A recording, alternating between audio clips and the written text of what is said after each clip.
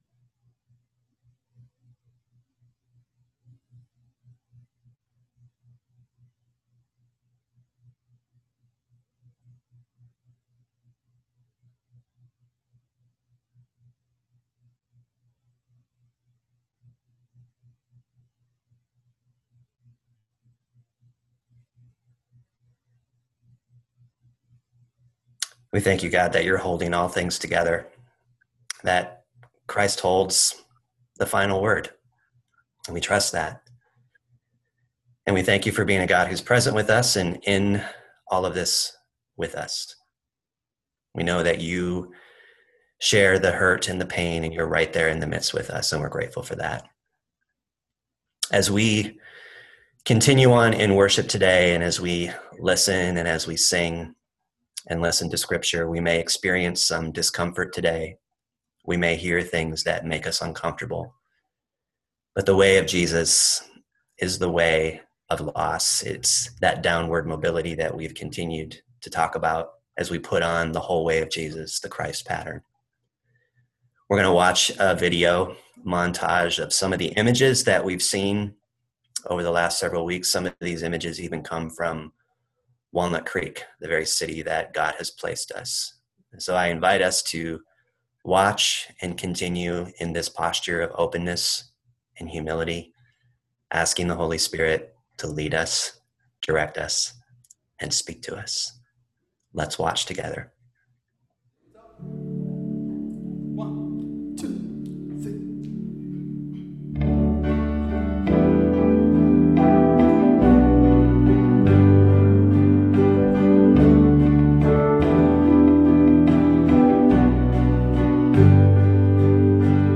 When I look into the face of my enemy, I see my brother. I see my brother. When I look into the face of my enemy, I see my brother. I see my brother.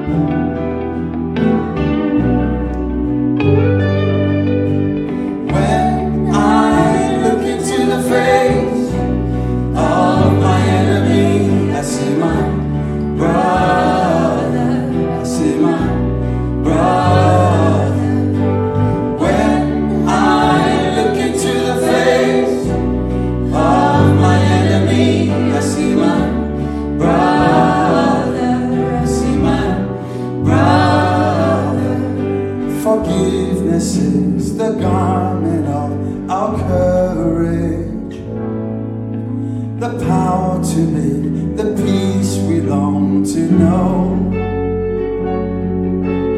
Open our power eyes to see the wounds that bind all of humankind. May our shining hearts reach the dawn of life with charity and love. And when I look into the face of my enemy, I see my brother. I see my brother. When I look into the face of my enemy, I see my brother. I see my brother. Say, when I look into the face of my enemy, I see my brother. I see my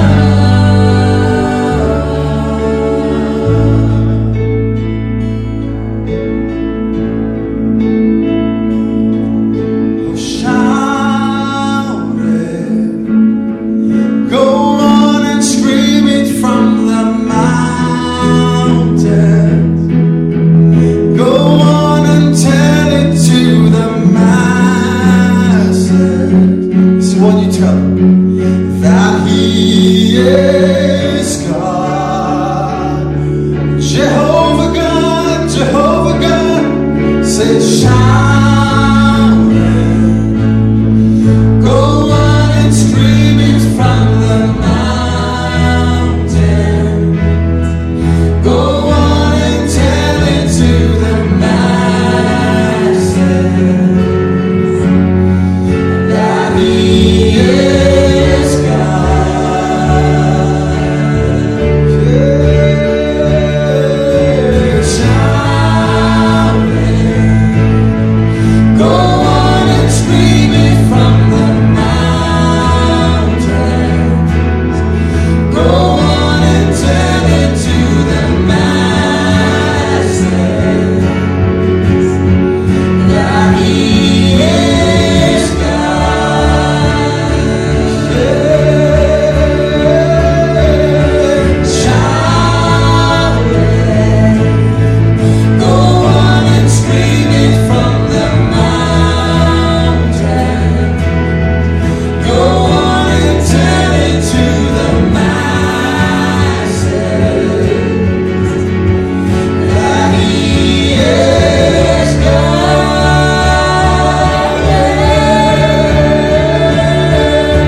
Shout it. Go on and scream it from the mountain. Go on and tell it to the masses that He is God.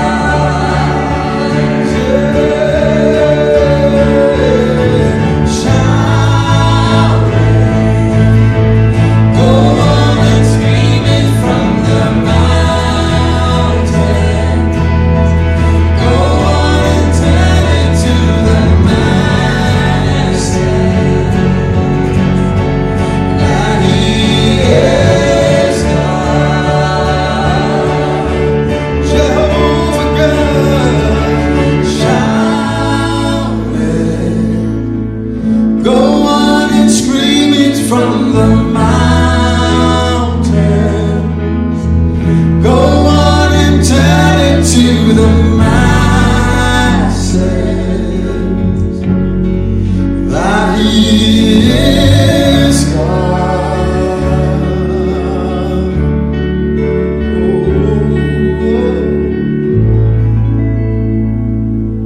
Amen. Hillside family, this is the Watsons here, Carrie, Tyler, Elijah, Bethany, and Joy. And we're with you this morning with a heavy heart. If ever there was a season for lament, this is it. We're going to take a moment in the service today to practice lament.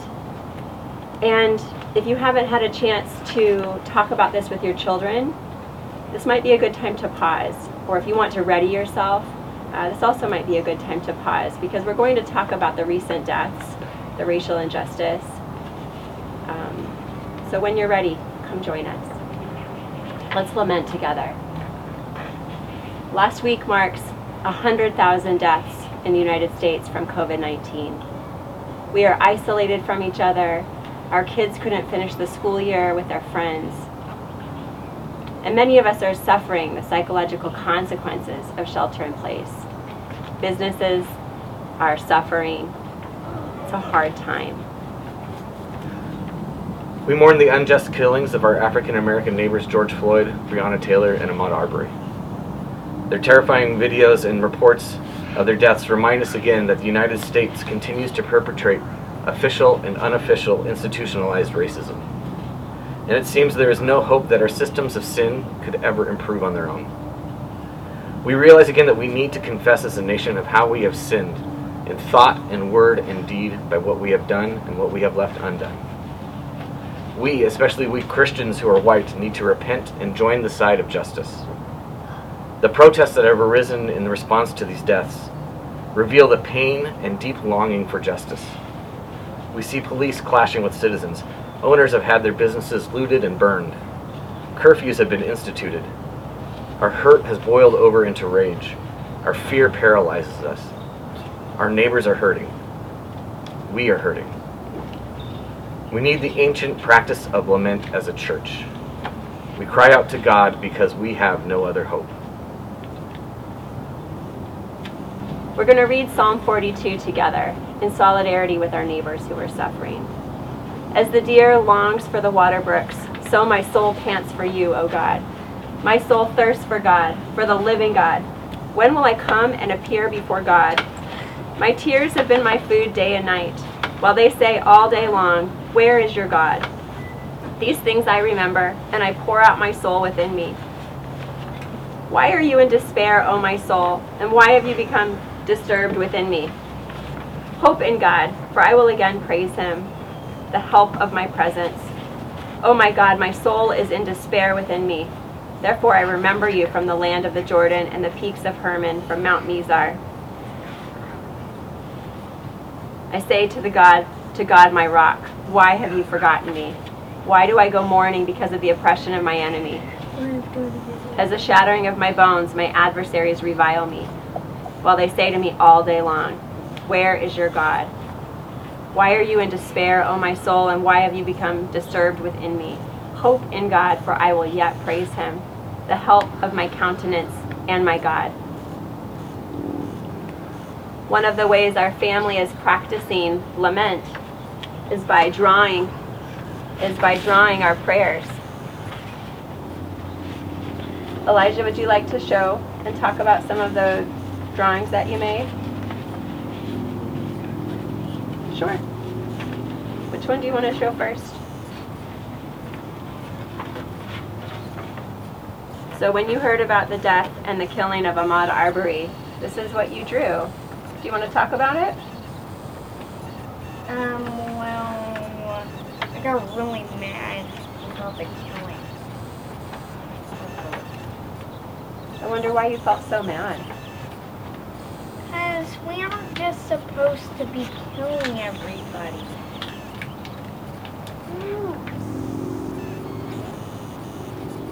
And when you heard about the death of George Floyd, who was murdered, you drew this picture. No, do you want to explain the picture? You can. Well, I noticed that there's a person here who has his foot down on this other person here, and this other person is very sad. On his neck? On his neck. And then you drew that red sign that means that is not okay.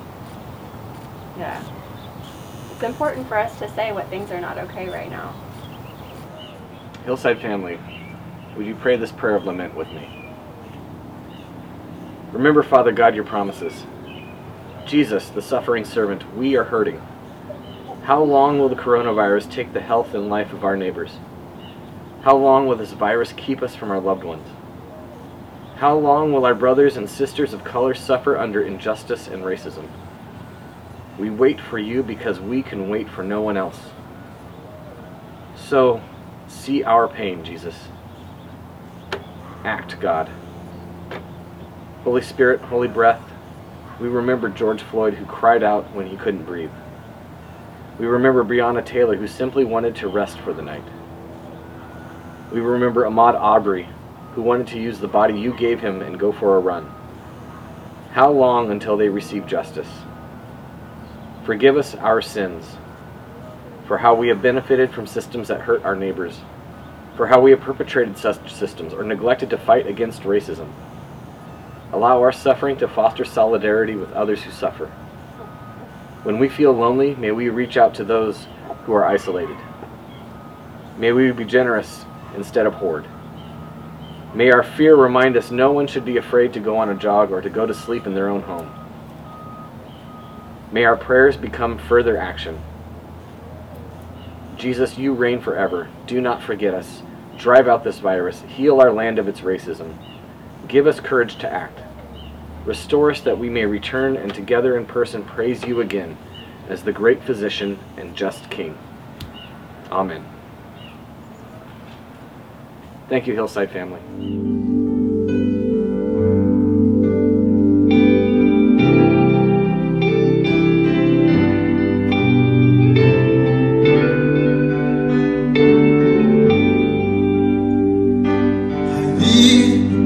Every hour, most gracious precious Lord. No tender voice like thine can peace afford.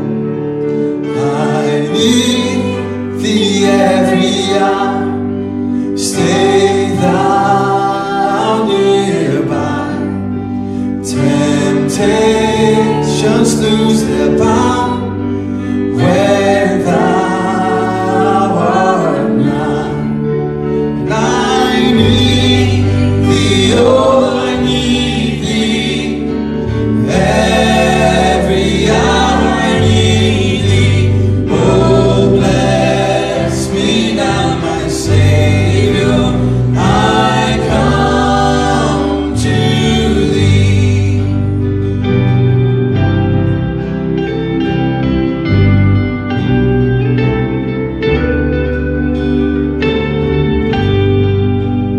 I need thee every hour. Enjoy your pain. Come quickly and abide. All life is vain, and I need thee, oh, I need thee. Every hour I need thee. Oh, bless me now, my Savior. I come to thee. And I need thee, oh, I need thee. Every hour I need thee. Oh, bless me now, my Savior. I come to thee.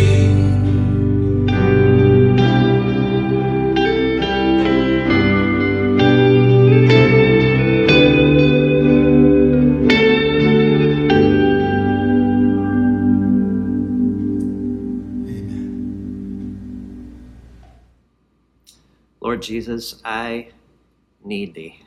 Every hour I need thee. We just finished singing these words, and they ring so deeply true in my heart. Every moment. Don't know that I could take another step without you in it with us. Man, as we continue on in our journey through this worship experience, living in this space that we're living in, there's just a couple of things that I want to draw our attention to before we jump into the text and into where I want to take us today. Our children's ministry here at Hillside is offering what is called a virtual kids camp, something that we could not have even imagined saying just a year ago or months ago. Like, what is a virtual kids camp? But our children's ministry team, along with Pastor Cheryl, is offering a way for our kids to connect with God and with one another. And the theme that they're going to be exploring is asking big questions, which I have a few myself. But our kids are going to lean into that, and we're asking you, parents, to register your kids today through the website or through the Church Center app on your phone. The way this is going to look is there's going to be 75 minutes of an online experience. They're going to gather first as a live, large group. There will be music and story, small group discussion, a game, and a craft to do with our kids. And our desire is to give our kids the deepest kind of experience with God that we can via online, and to be as creative as we possibly can. And so we're asking you all to keep that in prayer, especially during this crazy time that we find ourselves in. And also for our offering, I want to just say to you, Hillside, I'm grateful for the ways that you continue to be a generous people. And you can give through one of three ways. You can give through our Church Center app. You can go online through our website and give. You'll see it's easily navigated there. Or you can send your tithe into our address, which is printed on our website. So let's step into this. I take a deep breath and begin. I record these sermons on Thursday, and right now it is just shortly after 1 p.m. on Thursday. And the reason why we do this is because our tech team, which is Jariah, needs to get everybody's different video parts, because we have to do all of this filming separate from one another. And he has to take all of these video segments and then begin to splice them together into some form that you see on Sunday. And over the last few months, it's like we don't know what we're walking into each day or what we're waking up to. And like last week, we were all struck by the murder of George Floyd. It happened on the 25th. And that question, that grief that weighed in on all of us, especially our Black brothers and sisters of, again, how long, O Lord? And we watched in absolute horror.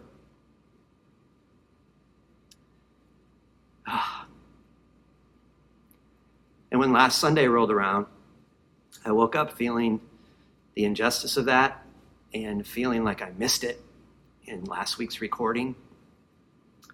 And I wanted to say that I'm sorry that I missed it. And I own that. And my heart is heavy.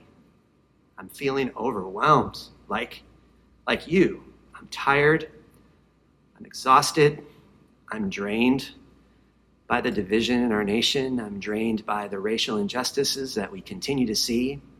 I'm drained by the violence. I'm drained by the media. I'm drained by so much information. But I refuse to stick my head in the sand. And I refuse to give in to that desire inside of me, if I'm honest with myself, that I just want to get back to how things were. Because we can't go back. We can't. We can't just continue doing the same thing over and over and again and expect a different outcome. And we can't go back to those levels of comfort and security that we once knew. There's a lot of work that needs to be done. And the question that keeps coming up for me in all of this is how are we going to respond to this? And how are we going to respond as Jesus followers to the injustices that we see? And how are we going to respond to what we're seeing on a daily basis of all the divisions that are happening, even among the Christian community? And for the last 2 months now, we've been situated in Philippians. And last week, we read through Philippians 2, 5 through 11. And I want to read it again. And I'm not going to exegete it, and I'm not going to give a sermon on it, but I just want to read it because I want to let the words stand on their own. And I want to start kind of at the end of verse 3. And it starts with, in humility, value others above yourselves, not looking to your own interests, but each of you to the interests of others. It's like Paul saying, listen, pay attention, humble yourself with an open posture. And then he goes on to say, in your relationships with one another, have the same mindset as Christ Jesus. And we've been saying each week, we're being invited to put on the whole person of Jesus. And we're invited to put on the thinking of Jesus, the actions of Jesus, which we desperately need now. The feelings of Jesus, the anger of Jesus, the injustice that Jesus felt, and how Jesus moved into oppression. Who, being in the very nature God, didn't consider equality with God something to be used on his own advantage. Rather, he made himself nothing by taking the very nature of a servant, being made in human likeness. He made himself nothing. He chose to stand in solidarity with the oppressed and continues to stand in solidarity. And the question is where are we standing, my brothers and sisters? And being found in the appearance as a human, he humbled himself by becoming obedient to death, even death on a cross. And all of this poem connects us back to the Beatitudes that we read at the beginning of our gathering this morning, that we see in the Beatitudes the form and the shape of what a Jesus community is to look like. These are the people who are blessed. These are the people who are putting on the full thinking, the actions, the feelings of Jesus. And my hope and my desire is that this becomes more and more our posture as we have a desire to be light in the world, to fully step into the Christ pattern.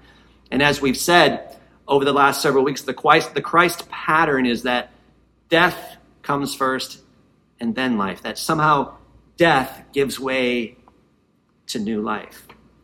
And I've been asking all of us the question, what needs to die in us? What are the things that need to go so that new life can spring forth, not only in our individual lives, but in this community and in the East Bay? And what needs to die in our church so that new life can spring forth?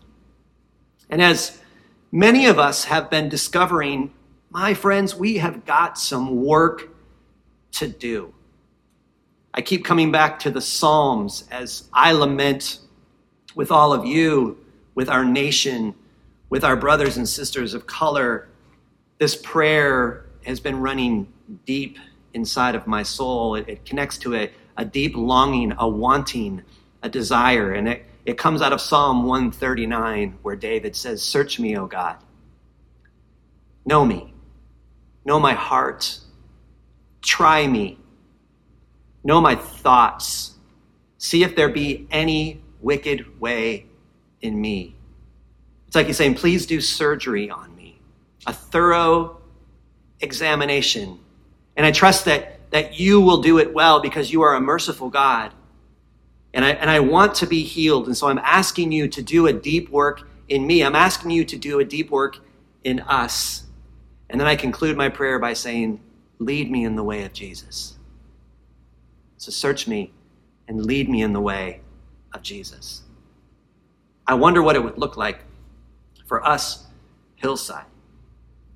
What if we came together corporately, humbled ourselves, knelt before the Almighty and said, search us, know us, try us, know our hearts, know our thoughts, see if there be any wickedness in us, and lead us in the way of Jesus.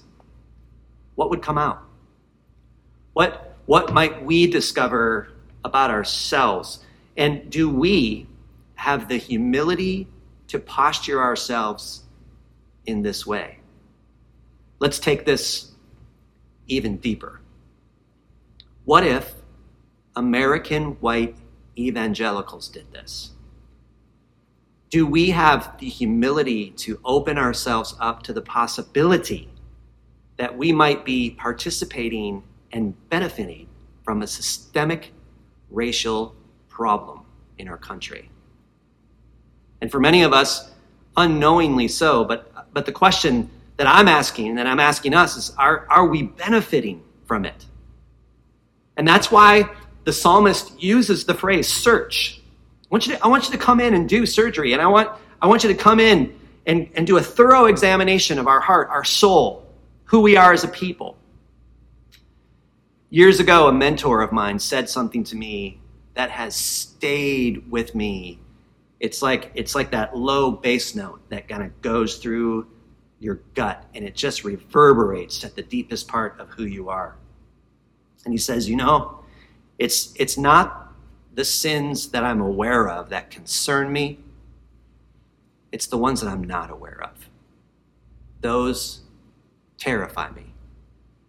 All the various forms of idolatry operating deep down inside of my soul. And I sit with that every day, and I think about it, and I think about the things that I'm not aware of. And do I have the courage to ask God, search me, know me, see if there be any wickedness in me, and reveal it and root it out? Give me the courage to face it and do the hard work of going after those things inside of me that are not of you. All those forms of idolatry, things that I cling to, that I'm convinced that I need to have and that I need to hold on to. And I think we as Christians, especially American Christians, spend a great deal of time and energy dealing with our own individual sins. We tend to think of sin as an individual problem. You got your junk, I've got my junk, that's fine. We're all dealing with our different forms of junk. Or we might say things like, well, there's some bad apples in the bunch, but not all the apples are bad. We say things like, well, I'm not taking responsibility for your actions. You did that. That's your problem, which gets us nowhere, by the way. And immediately my mind goes to a story in the Old Testament. And it's a story that's hard for us as Americans to get our head around, but it's a story about a guy named Achan. And Achan is part of God's people. He's part of Israel, the tribe. And Achan goes into battle with Joshua leading the way and the people of Israel. And they go into the battle of Jericho. And they defeat Jericho. And God gives them clear instruction not to take any of the spoils of war. That when you go in and you defeat, you are to leave everything behind, to just destroy and then move on. Don't take anything for yourself. And Achan, this one man, takes it upon himself. He takes a robe, because it's a beautiful robe. He takes some gold and silver, right? No big deal. And a little extra to take care of some future things, maybe for his family in the future. And then Joshua 7, verse 1 says this, but the Israelites were unfaithful in regard to the devoted things. Achan, son of Carmi, the son of Zimri, the son of Zerah, of the tribe of Judah, took some of them, the spoils. So the Lord's anger burned against Israel. Americans are individuals. We read this story and we think, I don't really fully understand what's going on here. It's like, that's not really fair. But God sees the whole community. And Israel understands that the whole, like we're all connected to one another. So maybe your actions do matter and my actions do matter. Maybe the sins of our forefathers and those who have gone before us actually do matter, especially when we don't fully deal with the sins of the past. And we don't fully eradicate things from their root. You see, there's individual sins, no denying that, but then you also have corporate sins, and you see that throughout the scriptures. You have systemic sin. And if it's true that there are corporate sins and systemic sins, the question we have to look at and we have to ask ourselves is who is benefiting from these things? And who are the people that are being used to hold the system up? Who are the ones that are being oppressed? Because that tends to be how it works. And what about institutions? And what about religious institutions? It's the ones that we're not aware of. Those are the ones that should cause us to pause, take a good hard look at ourselves, to be quiet and to listen, to begin with repentance, to weep, to confess our corporate sins, and to get to the deep roots and eradicate racism at its core, to eradicate all the different forms of idolatry that we've attached ourselves to. That's the hard work. That's the stuff that causes great uncomfort, that causes many of us to go, and I've heard this, why can't we just be done with it and unify? Why can't we all just come together? Which many times is just another way of saying, can we just be done with it so that we can go back to how life was before? I just want to get back to comfort. And no, the answer is no. We can't do that until we get to the root and do the hard work and humble ourselves. Hillside Covenant Church is part of a multi-ethnic Kingdom of God focused denomination called the Evangelical Covenant Church. And our denominational leaders are leading the way. They're leaning hard into racial injustice. And I am grateful for our superintendent, Paul Wilson, here in the Pacific Southwest Conference. I'm grateful for our president, John Wenrick, who they are not being silent over racial injustice. they're not being silent. They're leading the way. They're speaking out against these injustices, and they're calling all Christians and all leaders in the covenant denomination to step up and begin talking and begin addressing the real systemic issues that we are seeing now. And I'm grateful for pastors and friends in the covenant denomination. In particular, I think of David Swanson, who's a pastor of New Community Covenant Church in the south side of Chicago, a white pastor who has written a book called Rediscipling the White Church, with the subtitle From Cheap Diversity to True Solidarity. He goes on to describe his book, and I encourage you to consider reading this as a way of informing and learning and growing in our understanding. But he says many white Christians across America are waking up to the fact that something is seriously wrong. But often, this is where we get stuck, and I want you to pay attention. Confronted by the deep-rooted racial injustice in our society, many white Christians instinctively scramble to add diversity to their churches and ministries. But is diversity really the answer to the widespread racial dysfunction we see in the church? In this simple but powerful book, Pastor David Swanson contends that discipleship, not diversity, lies at the heart of our white church's racial brokenness. Before white Christians can pursue diversity, he argues, we must first take steps to address the faulty discipleship that has led to our segregation in the first place. Drawing on the work of philosopher James K.A. Smith and others, Swanson proposes that we rethink our church's habits, liturgies, and imagine together holistic communal discipleship practices that can reform us as members of Christ's diverse body. And this is one book among many. And last Thursday, we had our service of lament. And in that email that I had sent out to all of you, inviting you into this service of lament, at the end I put a link that was provided by the Evangelical Covenant Church to give you resources. And there are scriptures and prayers and books and all sorts of materials for you to deeply educate yourselves in the racial injustice that has been going on for way too long in our country.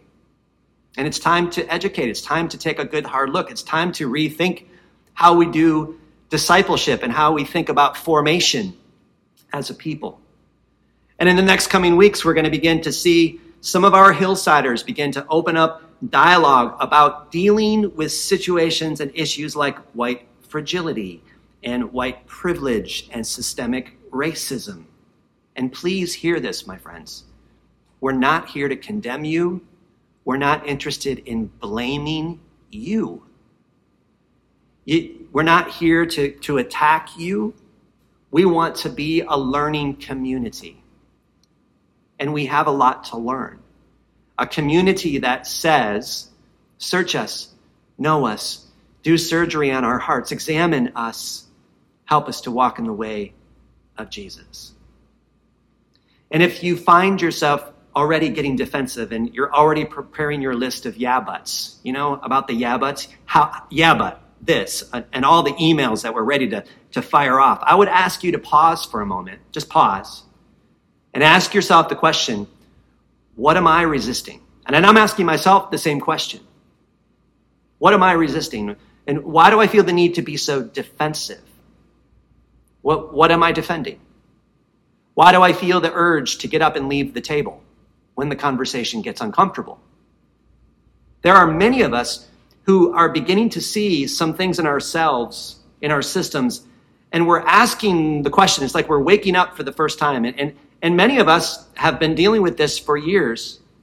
But then there are those of us who are it's like we're waking up for the first time and we're really beginning to see some of the hard edges of what's going on in our nation. And we're asking that question, search us. We're leaning in, know us, know our hearts, try us, know our thoughts, see if there be any wickedness in us, lead us in the way of Jesus. And I've spoken to many of you, and in the last week in particular, who are feeling like I'm beginning to wake up. And last Wednesday, hundreds of covenant pastors, leaders, gathered together on a Zoom call with our superintendent, Paul Wilson, who interviewed one of our our pastor leaders in the covenant named Ephraim Smith, who used to be our superintendent years ago. And Pastor Ephraim is an African-American pastor who co-leads a multi-ethnic covenant church in Sacramento called Bayside Midtown. And he spoke to us about some of his experiences as a black man growing up in South Minneapolis, the same neighborhood where George Floyd was murdered by a police officer on May 25th.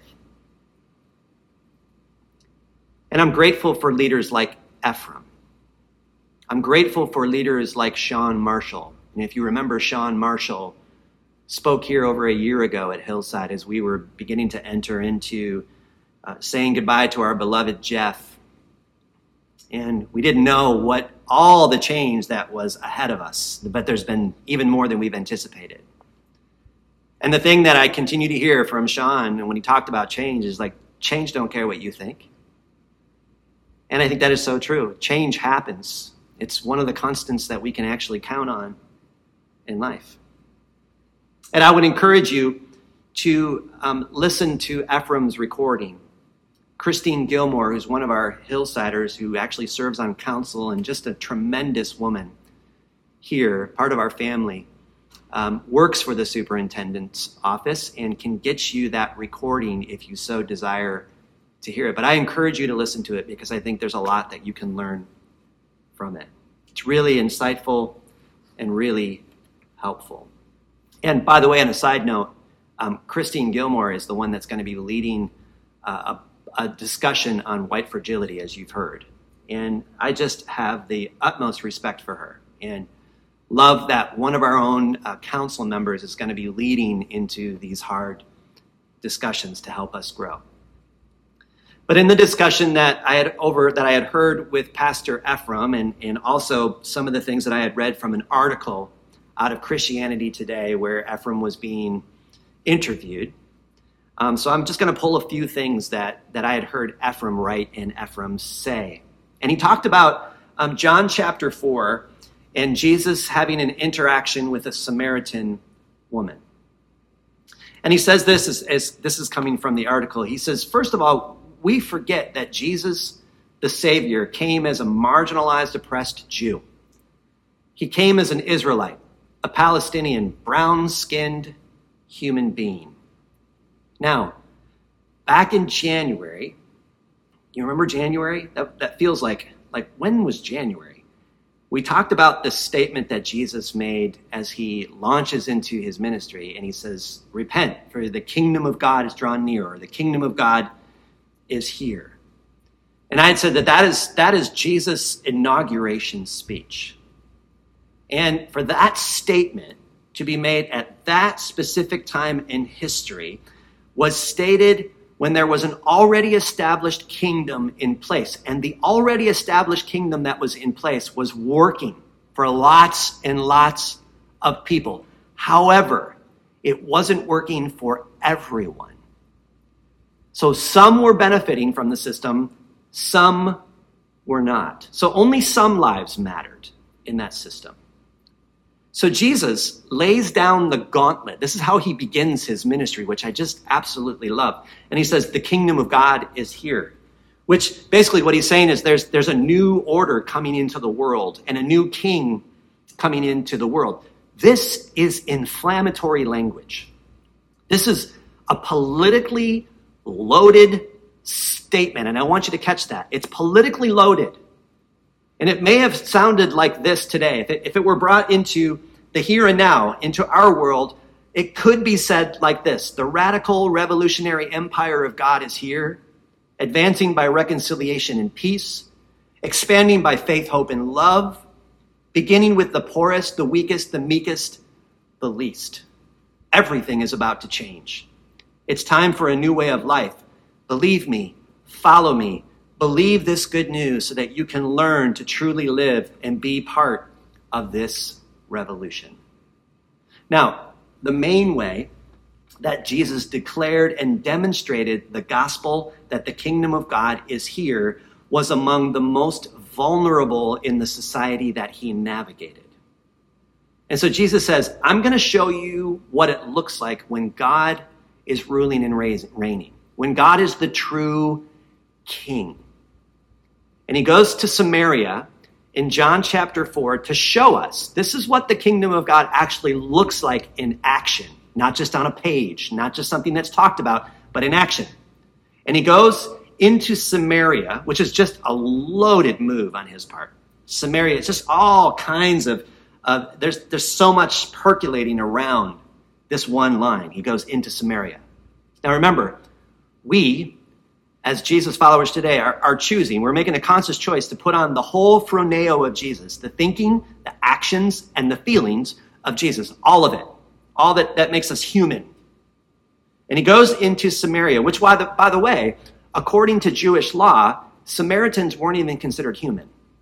They were less than human. So when you read a discussion, as a side note, when you read a discussion of Jesus talking to a teacher of the law, a lawyer, and they're having this discussion about who is my neighbor, and the question about who is my neighbor actually ends with, well, the Samaritan, and the lawyer can't even say the word Samaritan. He can't even leave his mouth because that's how disdainful he was and so hatred towards this group of people. So actually the story of the Good Samaritan, which could never be said, Good Samaritan, are you kidding me? Not even human, is actually about racism. And we like to make the story about helping people in need or seeing people on the side of the road and going and helping a person in need. Those are great things, but actually the story is about racism. And so Jesus comes into Samaria, right? And he meets with this woman and he sits by a well. And the text tells us in verse 6 of chapter 4, Jesus sat down by the well and it was about noon. Now, if you stop there, the story is trying to tell us something. It's about noon. It's setting something up. Noontime was when the sun was at its highest point. It's the hottest part of the day. This is not a time that you go to the well to draw water. It's too hot. And along comes a Samaritan woman, and she's coming at noon. No one comes to the well at noon because it's too hot. And also in the story, we see that this woman has been with 5 different men, married 5 different times, because the system that she was a part of wasn't set up for women. A man could divorce, like legally divorce his wife if he didn't approve of her cooking or he no longer found her pleasing and that he wasn't attracted to her any longer. And so she's used up, 5 times thrown away. She's an outcast. Even among her own people, even among the Samaritans, which Jews and Samaritans didn't even connect, that she's not even worth consideration among her own people, that she's at the well at noon and she arrives and there's a Jewish man sitting at the well. It's interesting. And Jesus asks her for a drink. And there's something deep going on here. And it's more than just Jesus went into Samaria, because that's important, but it's how he went into Samaria. The Son of God sits down at a well. He looks up at a marginalized woman, an outcast who was deeply despised by the religious institution, and asks her for a drink. And so Jesus begins with a receiving posture. May I have a drink? Can we stop for a moment and think about that? Jesus begins with a receiving posture. And you know when someone comes into something with a receiving posture. You know, you can feel it. And you know when someone comes in and they want to take or they want to fight or they want to prove their point. But Jesus comes in with a receiving posture. Can we honestly stop for a moment and ask ourselves, why is it the moment we say Black Lives Matter, why is the response so quickly, all lives matter? Why can't we, and specifically, why can't we as white people have the same posture as the Jesus we claim to follow? A posture of receiving, a posture of humility. Can I have a drink? And Ephraim said in his article, and I want you to hear this, what if evangelicalism was willing to drink to receive the pain, the grief, the stories, the experiences of the African American church, to receive its preaching, its worship, its theology about how the gospel emerges among the suffering, how the gospel empowers those at the bottom of the social structure. And please, friends, hear my heart. We need a more humble posture of receiving and learning. We need the marginalized church, the church that has been deemed as the other, to be the teacher in this moment. And to have the most dominant form of the church in America be the student who is learning to share power. Ephraim goes on to say, evangelicalism must be willing to hear terms like white supremacy and white privilege and white nationalism, and the impact that not only those words, but the actions behind those words have had on African Americans. The impact they are having on African Americans today without getting offended, without becoming defensive, without walking away from the table. I need my dear white brothers and sisters to admit they're actually participating in the white church, because they will say, why did you call that black church, black theology? Because they think white theology doesn't exist. They think it's just Orthodox theology and then all other theologies. I'm asking you, friends, I'm asking you, please don't give a commentary. Please don't get defensive. Put on the whole way of Jesus, who took on the form of a servant, humbled himself. It's time to listen, to move into a conversation with a receiving posture, to move into uncomfortable conversations that when we feel ourselves starting to squirm and wanting to run, we stay in it. And we ask the question with a receiving posture. Can we have a drink? Can we have a drink? We come to the table today, the table of Eucharist, the table of communion, where we partake of the good gift of God given to us without any strings attached, the great equalizer. And I'm going to ask Pastor Jane to bless us, to lead us in our own repentance and our own confession, to lead us to come to the table with the question, can we have a drink, even if it makes us uncomfortable? So let's prepare our hearts and ready ourselves to receive the good gift of God's grace. Grace and peace be with you. Hi, my friends. You know, the table is the perfect image for fellowship and equality. Jesus himself, the Son of God, Emmanuel, sat at a table with fishermen and Pharisees, with friends and enemies, with the rich and with the poor. To sit at a table with Jesus is to admit your hunger and your thirst, to say that you don't have all the answers and that you're seeking truth and greater understanding.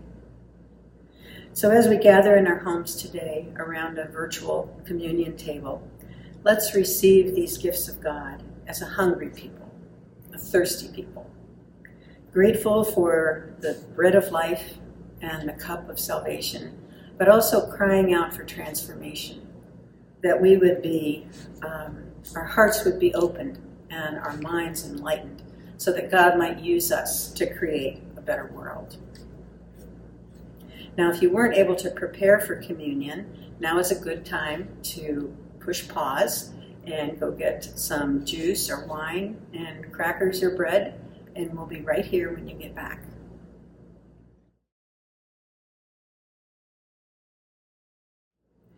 As people of the covenant, we believe that the Lord's Supper is for everyone who loves Jesus and seeks to follow him.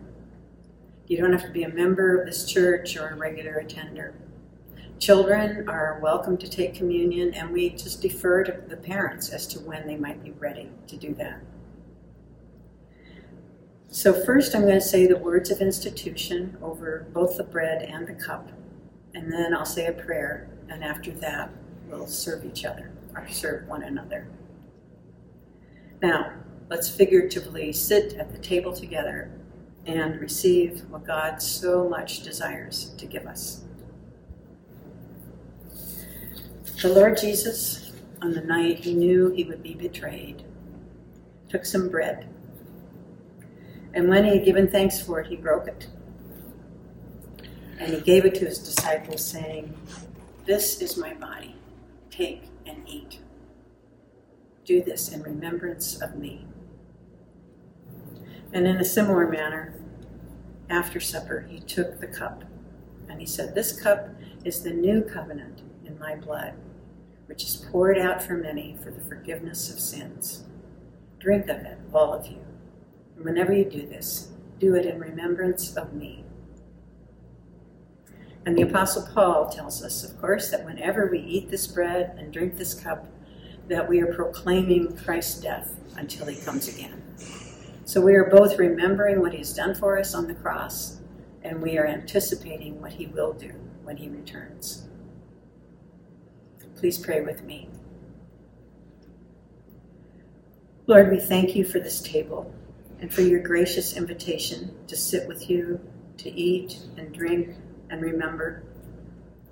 We ask you also to change us and strengthen us so we can help bring your kingdom to this world. Amen.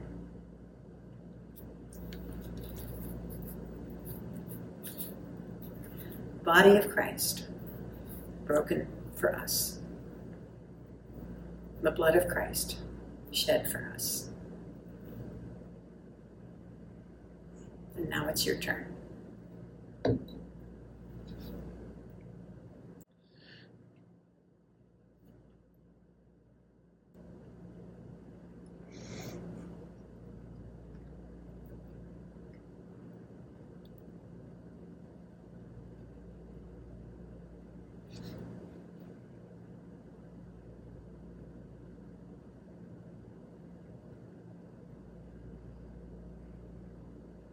You know, it may be virtual, but it's still good to be together.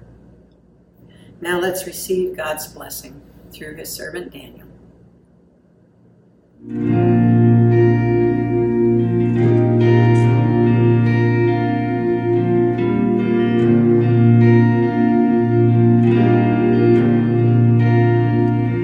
Lord, I come, I confess, bowing here, I find my rest.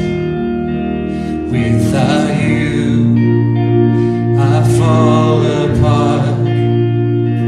You're the one that guides my heart. Lord, I need you. Oh, I need you.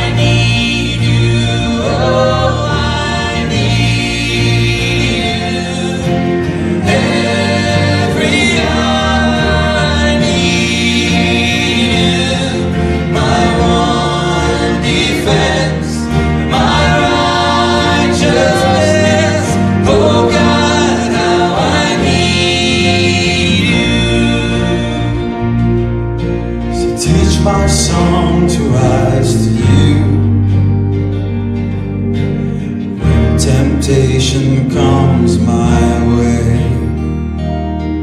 when I cannot stand, I'll fall on you. Jesus, you're my hope and stay.